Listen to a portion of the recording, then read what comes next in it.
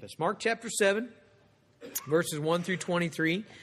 When the Pharisees gathered to him with some of the scribes who had come from Jerusalem, they saw that some of the disciples ate with hands that were defiled, that is, unwashed. For the Pharisees and all the Jews do not eat unless they wash their hands, holding to the tradition of the elders. And when they come from the marketplace, they do not eat unless they wash. And there are many other traditions that they observe, such as the washing of cups and pots and copper vessels and dining couches.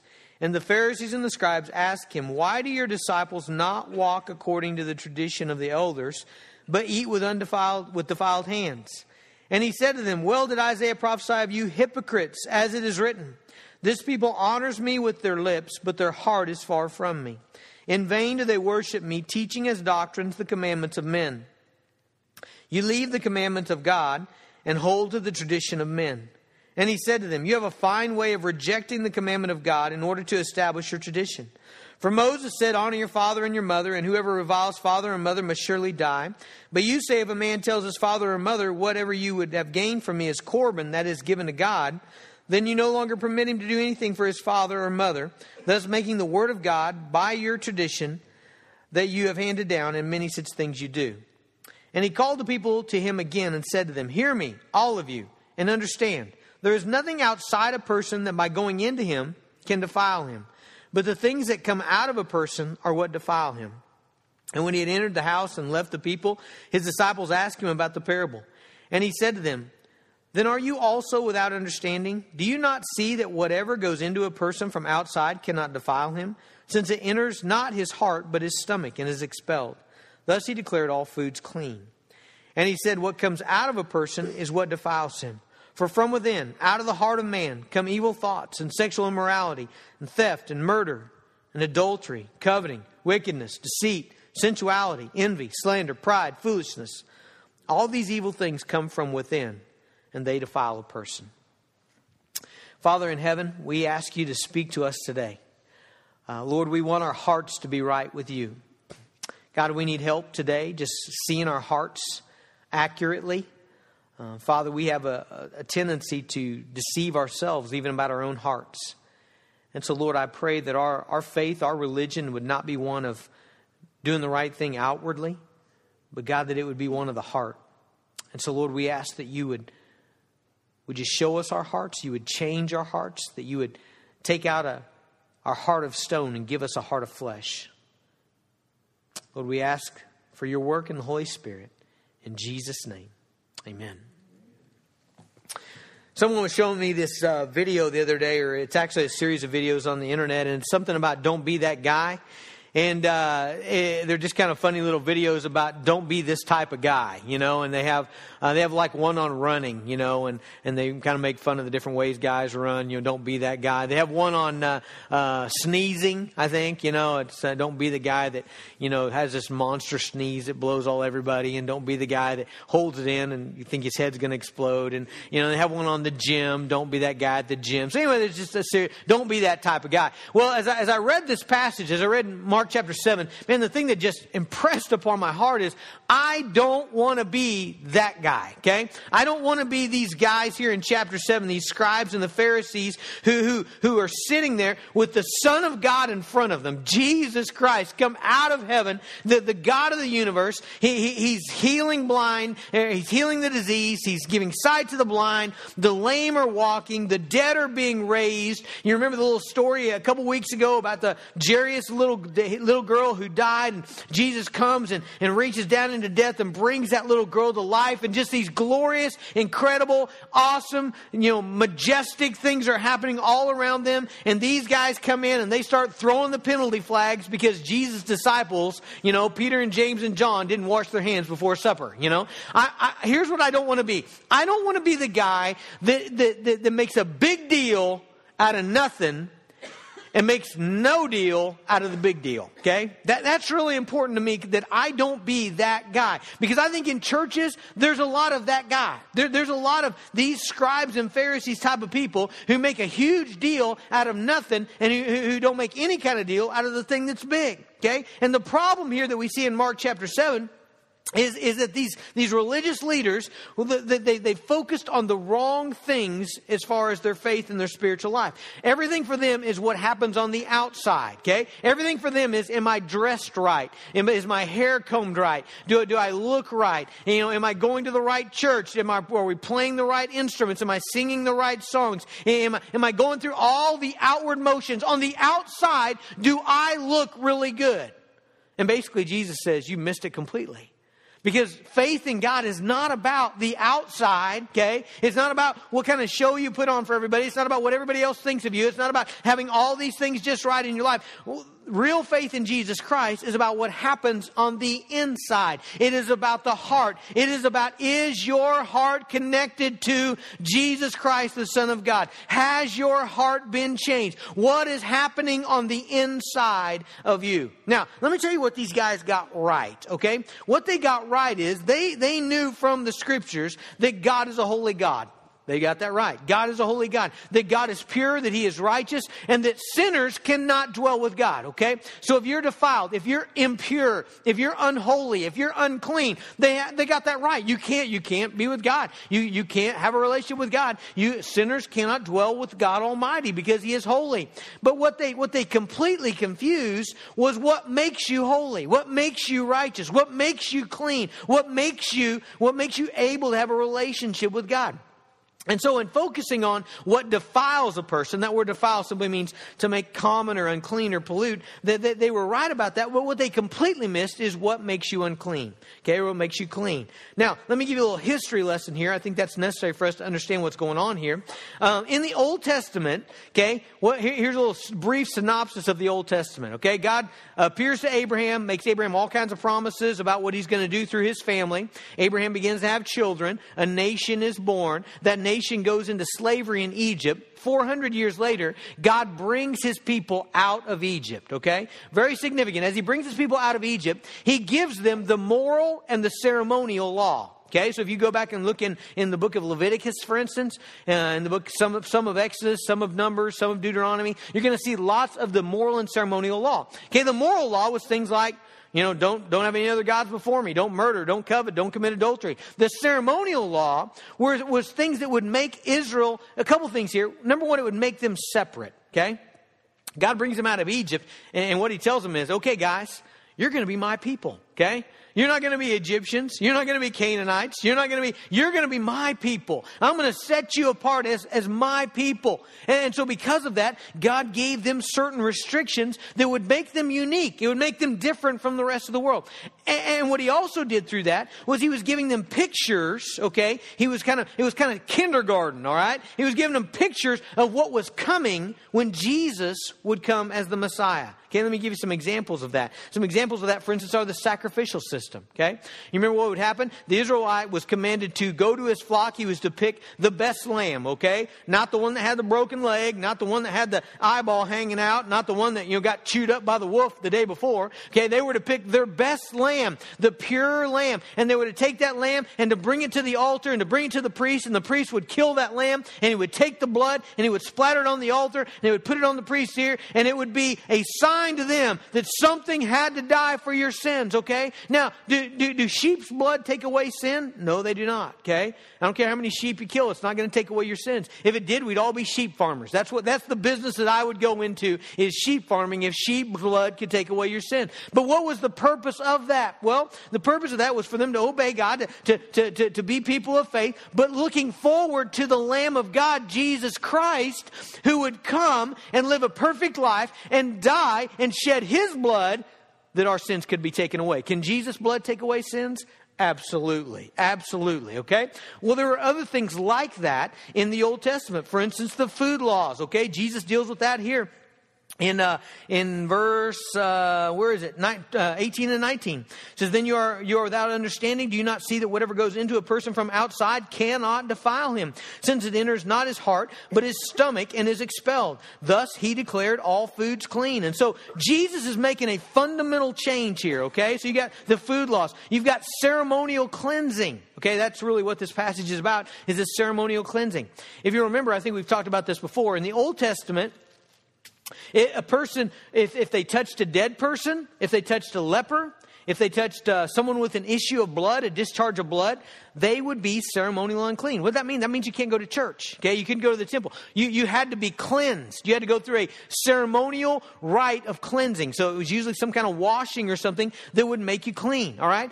Jesus steps on the scene. All right. Now, is what makes you clean whether you wash your hands right? No. But what was God teaching us? God was teaching us something about you have to be clean to come into my presence. All right? And Jesus is going to teach us what really makes us clean. And notice he does that in a couple ways. He does that through verbally teaching us, but he also does it through his example. Okay? What did I say makes you unclean according to the book of Leviticus? Touching a leper, touching a woman with a discharge of blood, and touching a corpse. Okay? A dead person. Let's look at what Jesus does here. We've already covered these in Mark, okay? Mark chapter 1, verse 41. What happens here? Jesus has a leper come up to him and plead with him, if you will, you can make me clean. Verse 41 says, moved with pity, he stretched out his hand and, it's very clear here, touched him. See that? Touched him and said, I will be clean. Okay? If you go into the gospel or into the chapter 5, go to chapter 5.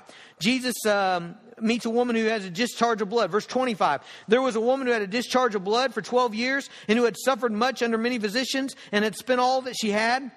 And she was no better, rather grew worse. And she had heard reports about Jesus. She came up behind him in the crowd and touched his garment. Okay? How about a dead person? Well, Jairus' little daughter, she's really sick. Jairus comes to get Jesus. While Jairus is getting Jesus, this little girl dies.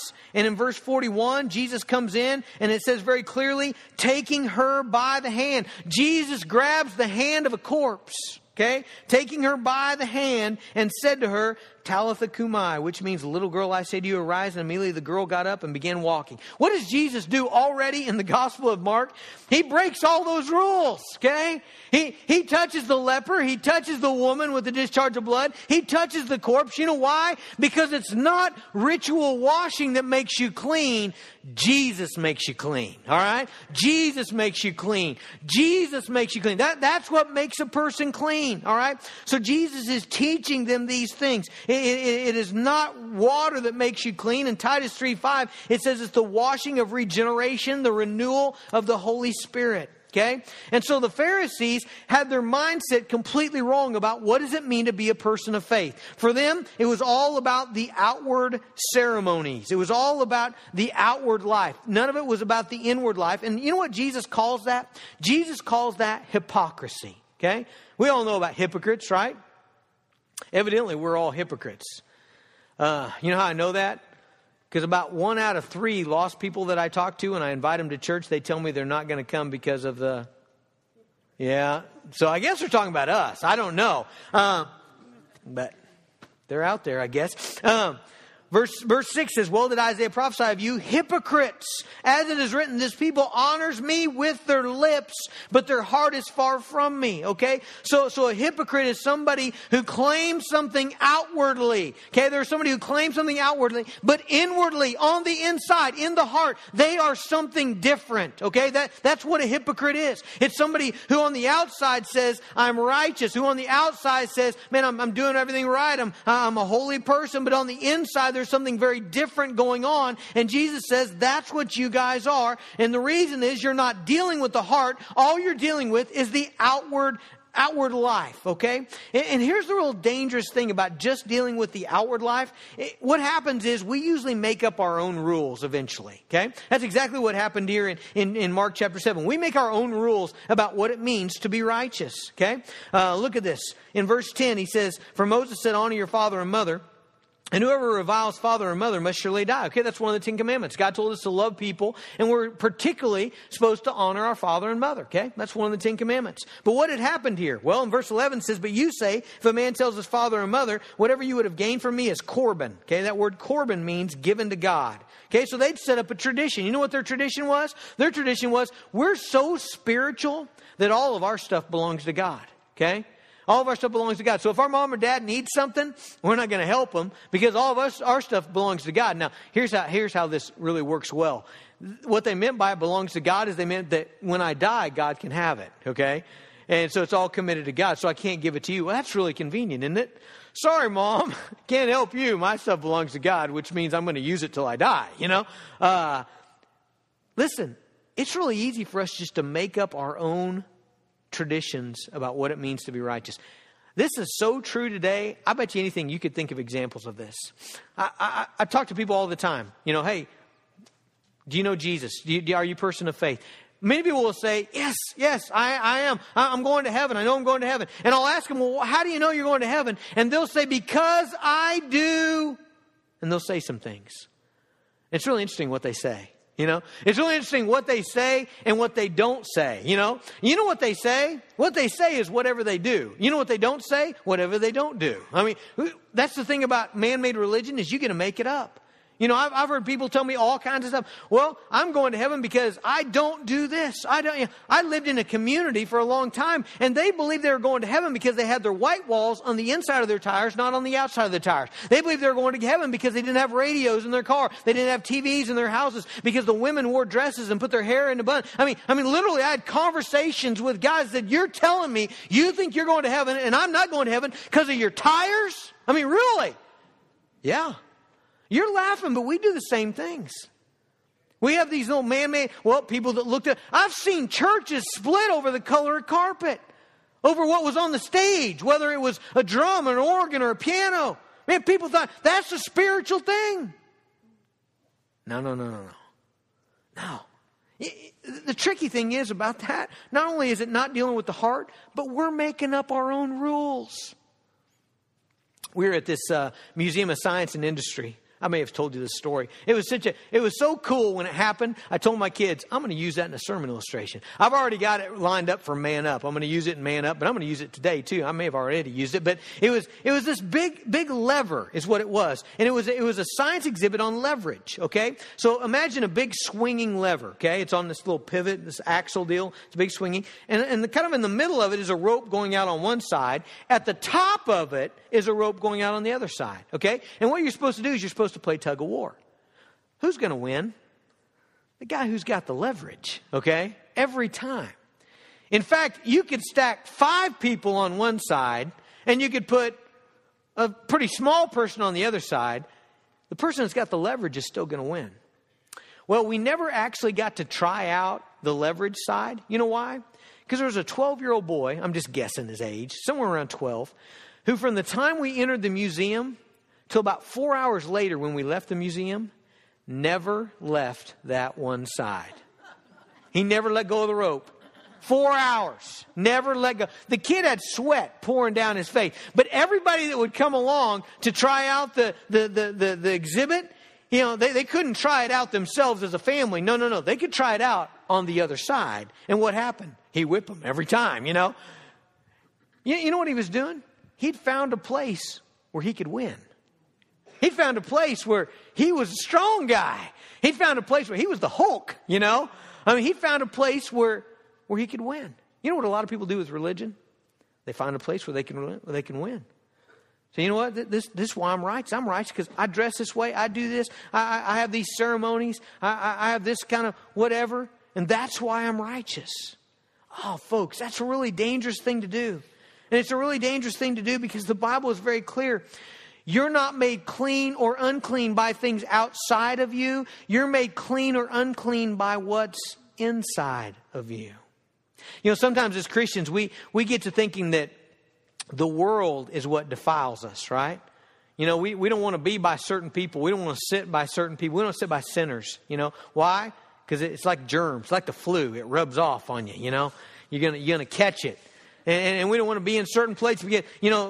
Hey, there's definitely a principle in the Bible. I talk to my kids about it all the time. He who walks with the wise will be wise. Companion and fools suffer harm. New Testament says bad company corrupts good morals. There's a principle there. But that's a principle of influence, okay? The truth of the matter is, sin is not out there. This can be really discouraging if you didn't know this.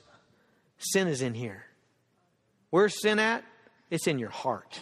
That's where it's at, okay? So it's not about just doing the right things on the outwardly. You got to deal with what's in your heart. Listen to what Jesus says here. He says in verse 20, what comes out of a person is what defiles him. What comes out of him, okay? For from within from within, out of the heart of a man, come, and then he lists a whole bunch of stuff. Notice the first thing he lists, evil thoughts. I wonder why he mentions that first. I think I know why, actually. If we read the Sermon on the Mount in Matthew 5, Jesus makes it very clear. He makes it very clear. He starts the Sermon on the Mount by saying this, unless your righteousness exceeds that of the scribes and Pharisees, you'll not enter the kingdom of God. And the reason he says that is because, again, these guys had a very outward view of religion, okay? And so what they would do is they would look at the commandment. They would say, okay, God's command says don't murder. And then, I've done this before for you, so indulge me one more time. So they would draw a line and they would say, okay, this is murder, okay? Here's murder. Right here on this line is where you take out the knife, you kill somebody. Where you take out the gun, you shoot somebody. You take out the cyanide, sprinkle it in their Cheerios. You know, here's the line of murder, okay? And so a person says, well, you know what? I've never done that. I've never taken anybody's life. And so they would get up on their scoreboard and they would check that one off.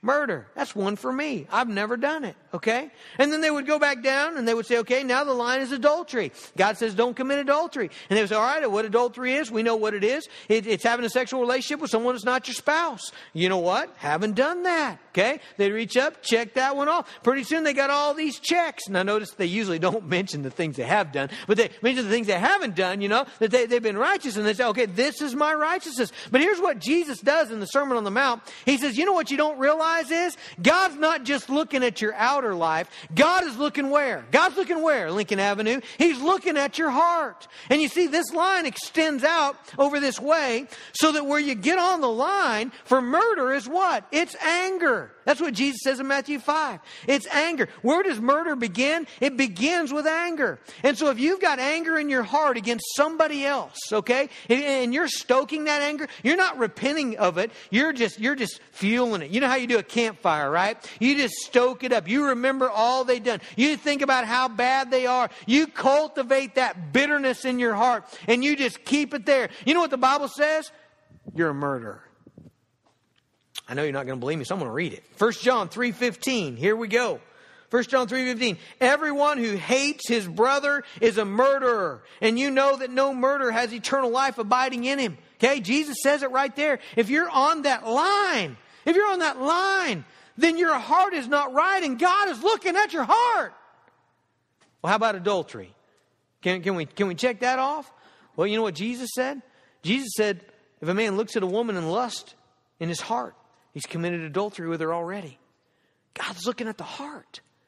And so what Jesus does in the Sermon on the Mount is he says, get back over to that scoreboard, okay? And you better erase your mark with murder. And instead of putting a check mark there, what you need to write is, I am a murderer. And go over there to that adulterer one, and you better erase your little check mark, and you better write on that one, I am an adulterer. I'm a murderer. I'm an adulterer. And you know what pretty soon you get to doing? Pretty soon you get to realizing, Jesus, I need a Savior.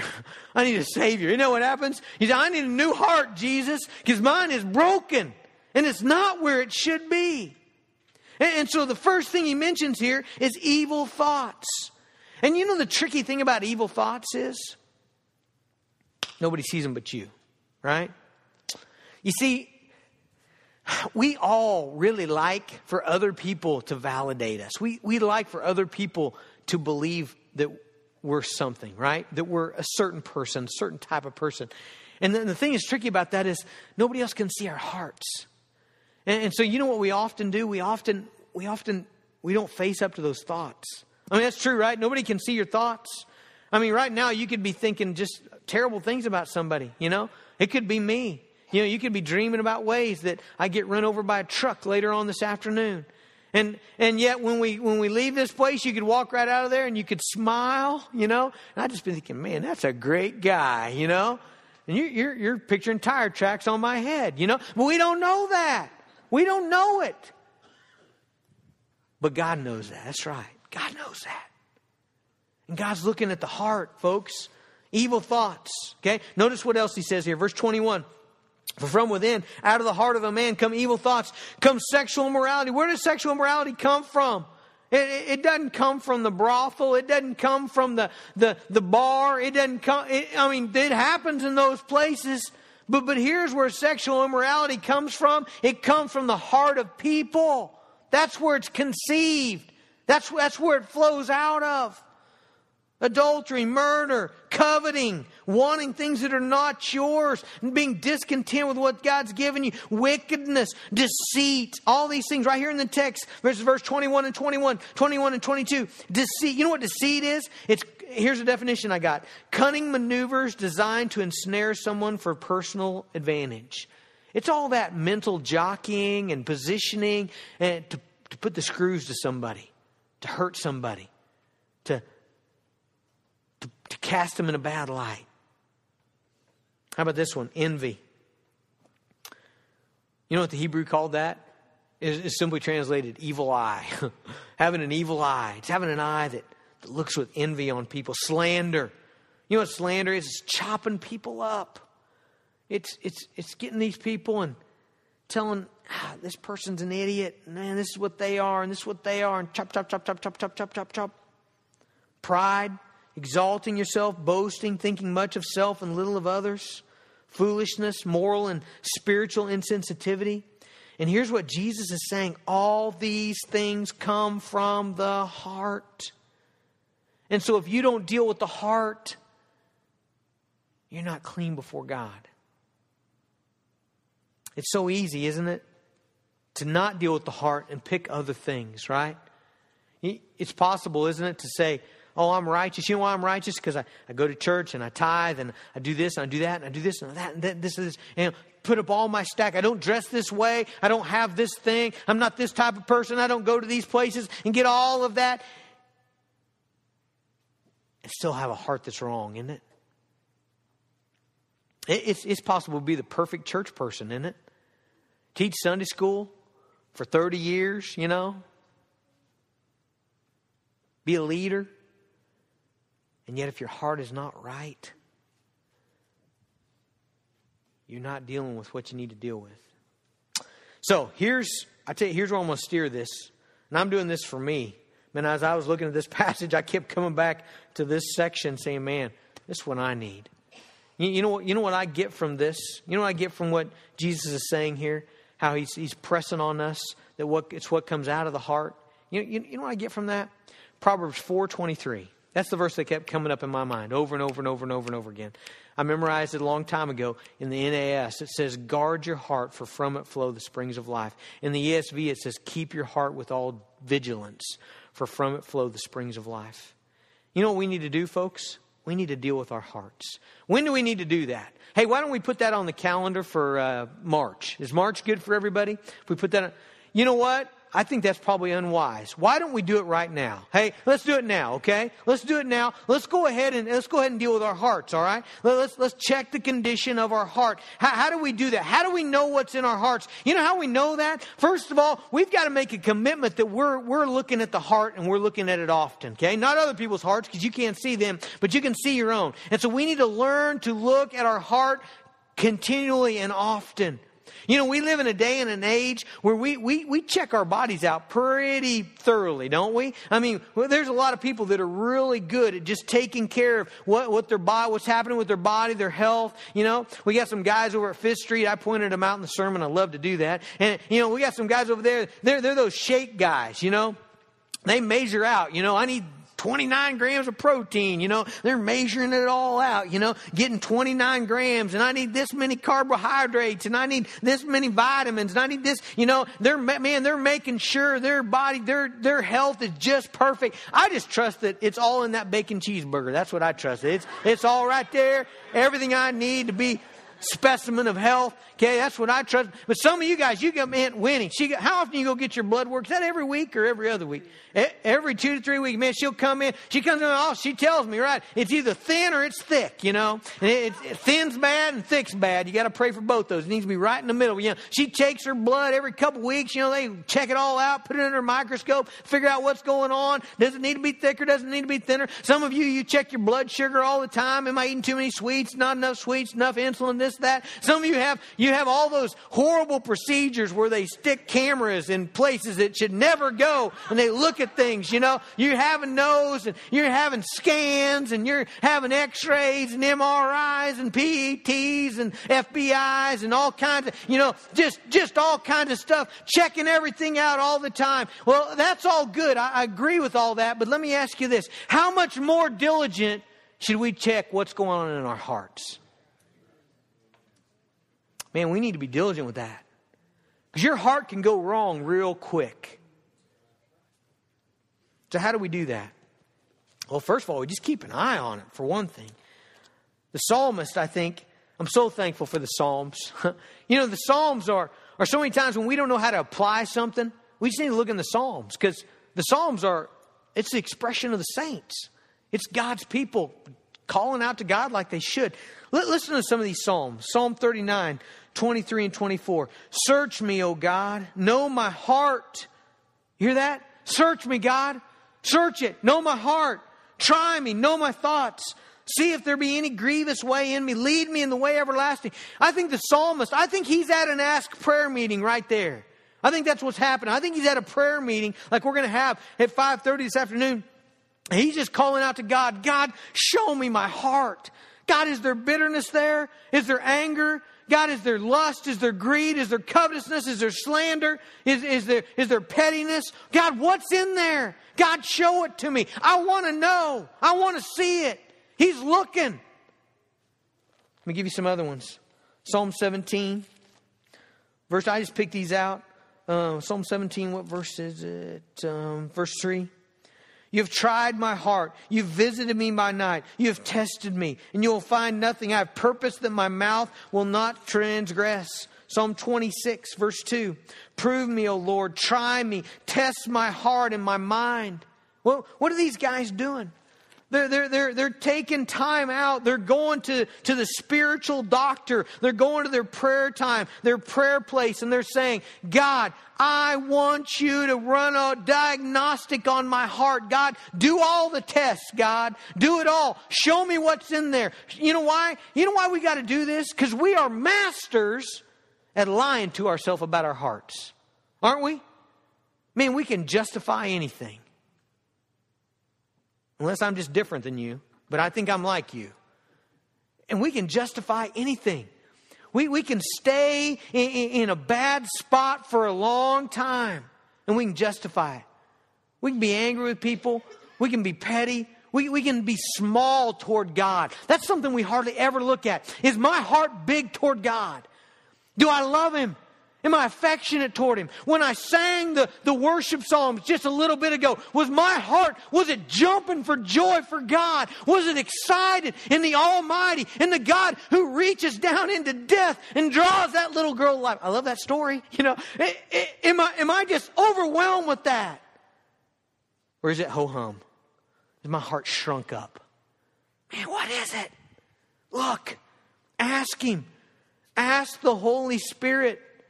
You can't trust yourself. That's why the psalmist, that's why he's praying. You know why? Because the Holy Spirit is the one who reveals truth. Isn't that what John 16 says? It's the Spirit of God who reveals, who convicts of righteousness and sin. He's the one that shows us what's going on inside of here.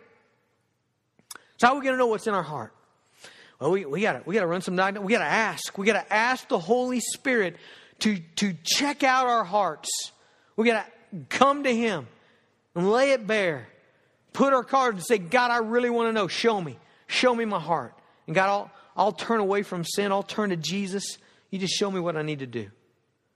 Number 2, we need to keep a close eye on our words. Okay? Now, here's where it gets tricky. Not the words you speak in the sermon. Okay? I don't need to look at these. I don't need to listen to it again. Just as far as my heart. You know why? They don't paint a very good picture of my heart. You know what would paint a good picture of my heart? My words to Avery this week. My words to Emma this week. My words to Paula. My words to Andrew. My words to the McDonald's lady that takes my order 5 days a week. It's that health thing I'm on. I meet with guys, though. I'm just thinking that the spiritual benefit of being in the Word of God is going to enable me to eat McDonald's for breakfast 5 days a week and stay alive. What did I say to her? How are my words? Here's what Jesus says. Matthew 12:34. You brood of vipers, how can you speak good when you are evil? For out of the abundance of the heart, the mouth speaks. Do you hear that? Out of the abundance of the heart, the mouth speaks. So, as I look at my words to my kids, my spouse, my friends, my neighbors, co-workers, what's that full of this week? Is it full of praise? Did lots of people hear me this week saying, God is good. God is good. Full of thanksgiving? God, I'm so thankful. God, you just bless and you bless and you bless and you bless. Is it full of the Word? Is it full of truth? I got truth coming out all the time. My heart's so full of the Word of God, it's just spilling over. Speaking truth to others. Is it full of love for others? How do we love others with our words? Oh, we speak truth to them. Affirmation. Encouragement. What would my family say? They say, Dad just spoke truth. He was just a voice of joy to us. He was a voice of encouragement. He's affirming us in the Lord. Is that what they say? You don't have to ask him. This is a rhetorical question. You know, what do they say? Is that the words I spoke? Or were my words complaining, grumbling, griping? Things are rotten. This is rotten. God's not done anything good for me. Everything stinks. Was there slander, gossip, mean-spirited, critical, chopping people up, cursing, immoral speech? Hey, here's the deal. I don't know about sticks and stones breaking bones and words never hurting anybody. I think that's bogus. But here's what I do know about words. Whether they hurt anybody or not, they give a real clear picture of what's going on inside. Right? So, how do we know the condition of our heart? Well, we spend time in prayer, asking the Holy Spirit to reveal. And He'll be so faithful to do that. I promise you. He always does it.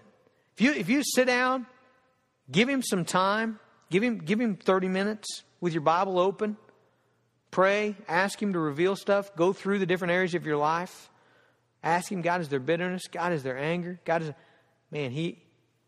He'll bring it to you. He's faithful to do that. Look at your words. Man, what's coming out of me? What's coming out of me? That tells me what's in me. Now, how do you affect the condition of your heart? Once you see the condition of your heart, how does it change? Okay, this is real important, okay? Here's how your heart changes, okay? Jesus Christ. Okay? Did you guys get that?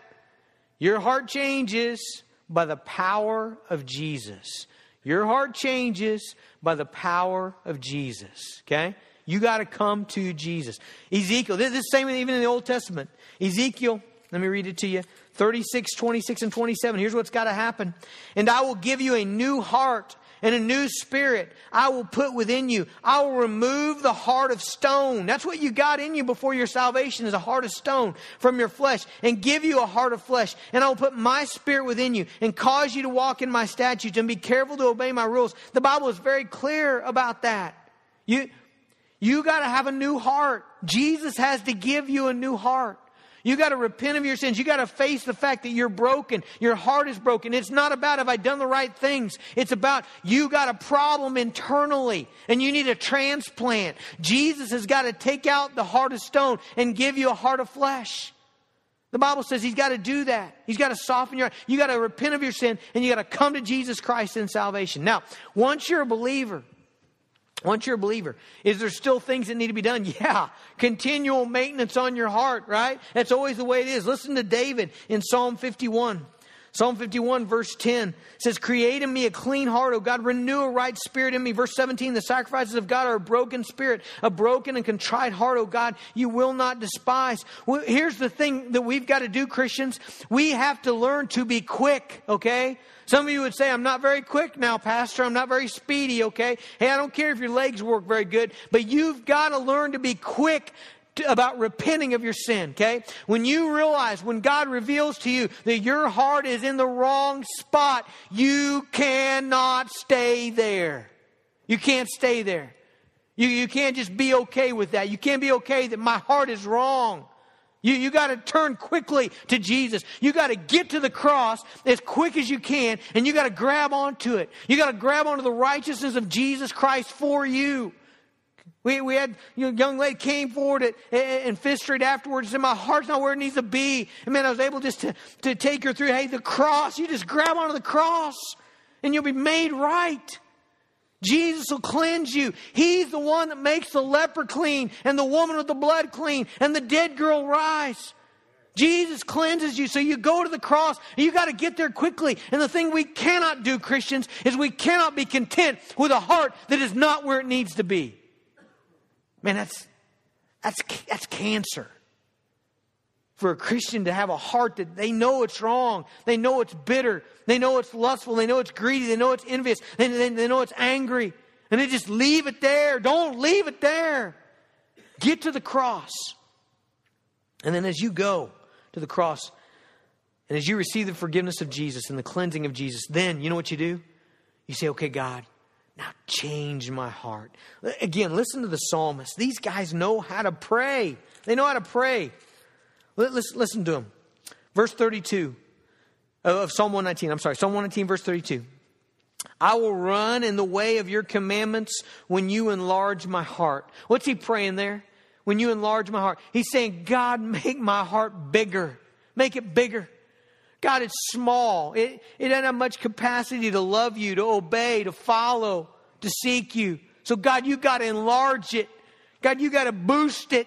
You got to make it bigger, God. Look at verse 36 and 37. Man, I so miss. I don't take my kids to school anymore. That I guess that time in my life is over for now. Part of it is we can't keep more than 2 vehicles running at one time. That's kind of our rule. Always 2, never more. But the second reason is I got teenagers, and I'm really thankful for that. They take my kids to school. But when I used to take them to school, every morning, this was one of the verses we would say together. And it's a prayer. Incline my heart to your testimonies and not to selfish gain. Turn my eyes from looking at worthless things and give me life in your ways. What is he praying there? Incline my heart. God, bend my heart in the right direction. He knows his heart should be better. He knows it should be different. And so he is asking, pleading, seeking God to bend it in the right direction, to turn it in the right direction. Man, God's the one who does the heavy lifting. Aren't you glad for that? He's the one that does the heavy lifting in our life. But you got to ask him. You got to seek. You got to desire it. You can't just be content with a heart that's not where it's supposed to be. You can't just say, well, I know it's not where it's supposed to be, but you know what? I went to church and I gave something and you know, I don't dress like those other people. So, hey, I'm good. No, you can't be content with a heart that's not where it's supposed to be. And you got to come to Jesus and you got to ask him, you got to seek him, you got to pray. God, change my heart. Pull it in the right direction. Direct it. Shape it. I tell you what, I'm so thankful for Leona Logan. Leona Logan was a jet cadet teacher at Pence Community Church when I was a little heathen. And you know what Leona did? Despite my lack of interest in God, despite my lostness as a little boy, she planted a whole bunch of verses in my head. It's one of the reasons I really like doing the memory program on Wednesday nights. I get to do that. I get to plant them there. They don't even know it. They don't have a choice. I just say them over and over and they memorize them. One of those verses we said every day at Jet Cadets, just there. Psalm 19:14. Let the words of my mouth and the meditations of my heart be acceptable in your sight, O Lord, my rock and my redeemer. And what's he praying? God, my words, my meditations and my heart be acceptable to you. Not to me. Man, I can say all kinds of junk's acceptable. I've done it before. I'm angry, I'm bitter, I'm ticked off, but I deserve to be, by golly. It's acceptable. No, it's not. Acceptable to you, oh God, my rock and my redeemer. Let's deal with our hearts, church. You know what? We do that, the outside's going to be okay. You know what this sermon's not saying? This sermon's not saying, oh, it doesn't matter what you do on the outside, as long as your heart is good. I've heard people say that, you know. They're living in all kinds of sin. Oh, but my heart is right, Pastor. No. I don't think so, because what flows out of your heart doesn't look very good, you know. If you turn on the faucet and it's brown with chunks, you need to call a plumber, okay? It's not okay. I don't care if you say it's okay. It's not okay. What's coming out is not okay. You're hooked up to the wrong line, okay? I know that. Let's deal with our hearts. Let's pray. Father God, I ask you, God, just to shape our hearts, Lord. Incline them, bend them, God, bend them in the right direction. God, bend them away from sin, bend them to righteousness, bend them to love for you and love for our brother. And God, bend them to a sweet spirit. God, bend our hearts. And God, just show us when they're wrong. Show us when, we want to see that. We don't want to ignore it. God, show us when our heart is wrong. And God, we come to the cross to find cleansing and forgiveness and righteousness. Lord, we confess today we're not clean by anything we do. We are clean by Jesus, our King. Father, we ask it in your name. Amen.